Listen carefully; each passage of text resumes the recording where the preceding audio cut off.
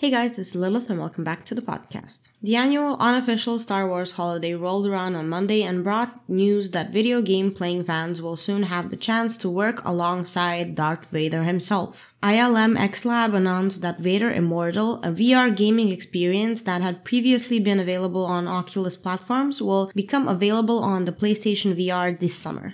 Originally released as a 3 separate-episode series, Vader Immortal will now be available to purchase as a complete trilogy for PlayStation VR users. The story takes players inside Vader's stronghold on the volcanic planet of Mustafar. Playing as a smuggler, you are unexpectedly pulled out of hyperspace and drawn into the ancient Sith mystery by the Dark Lord himself. Scott Lawrence stars as the voice of Vader, while Maya Rudolph voices ZOE3, the player's character helpful droid sidekick. The game was also written by David S. Goyer, who is behind such masterpieces as Blade and Batman Begins.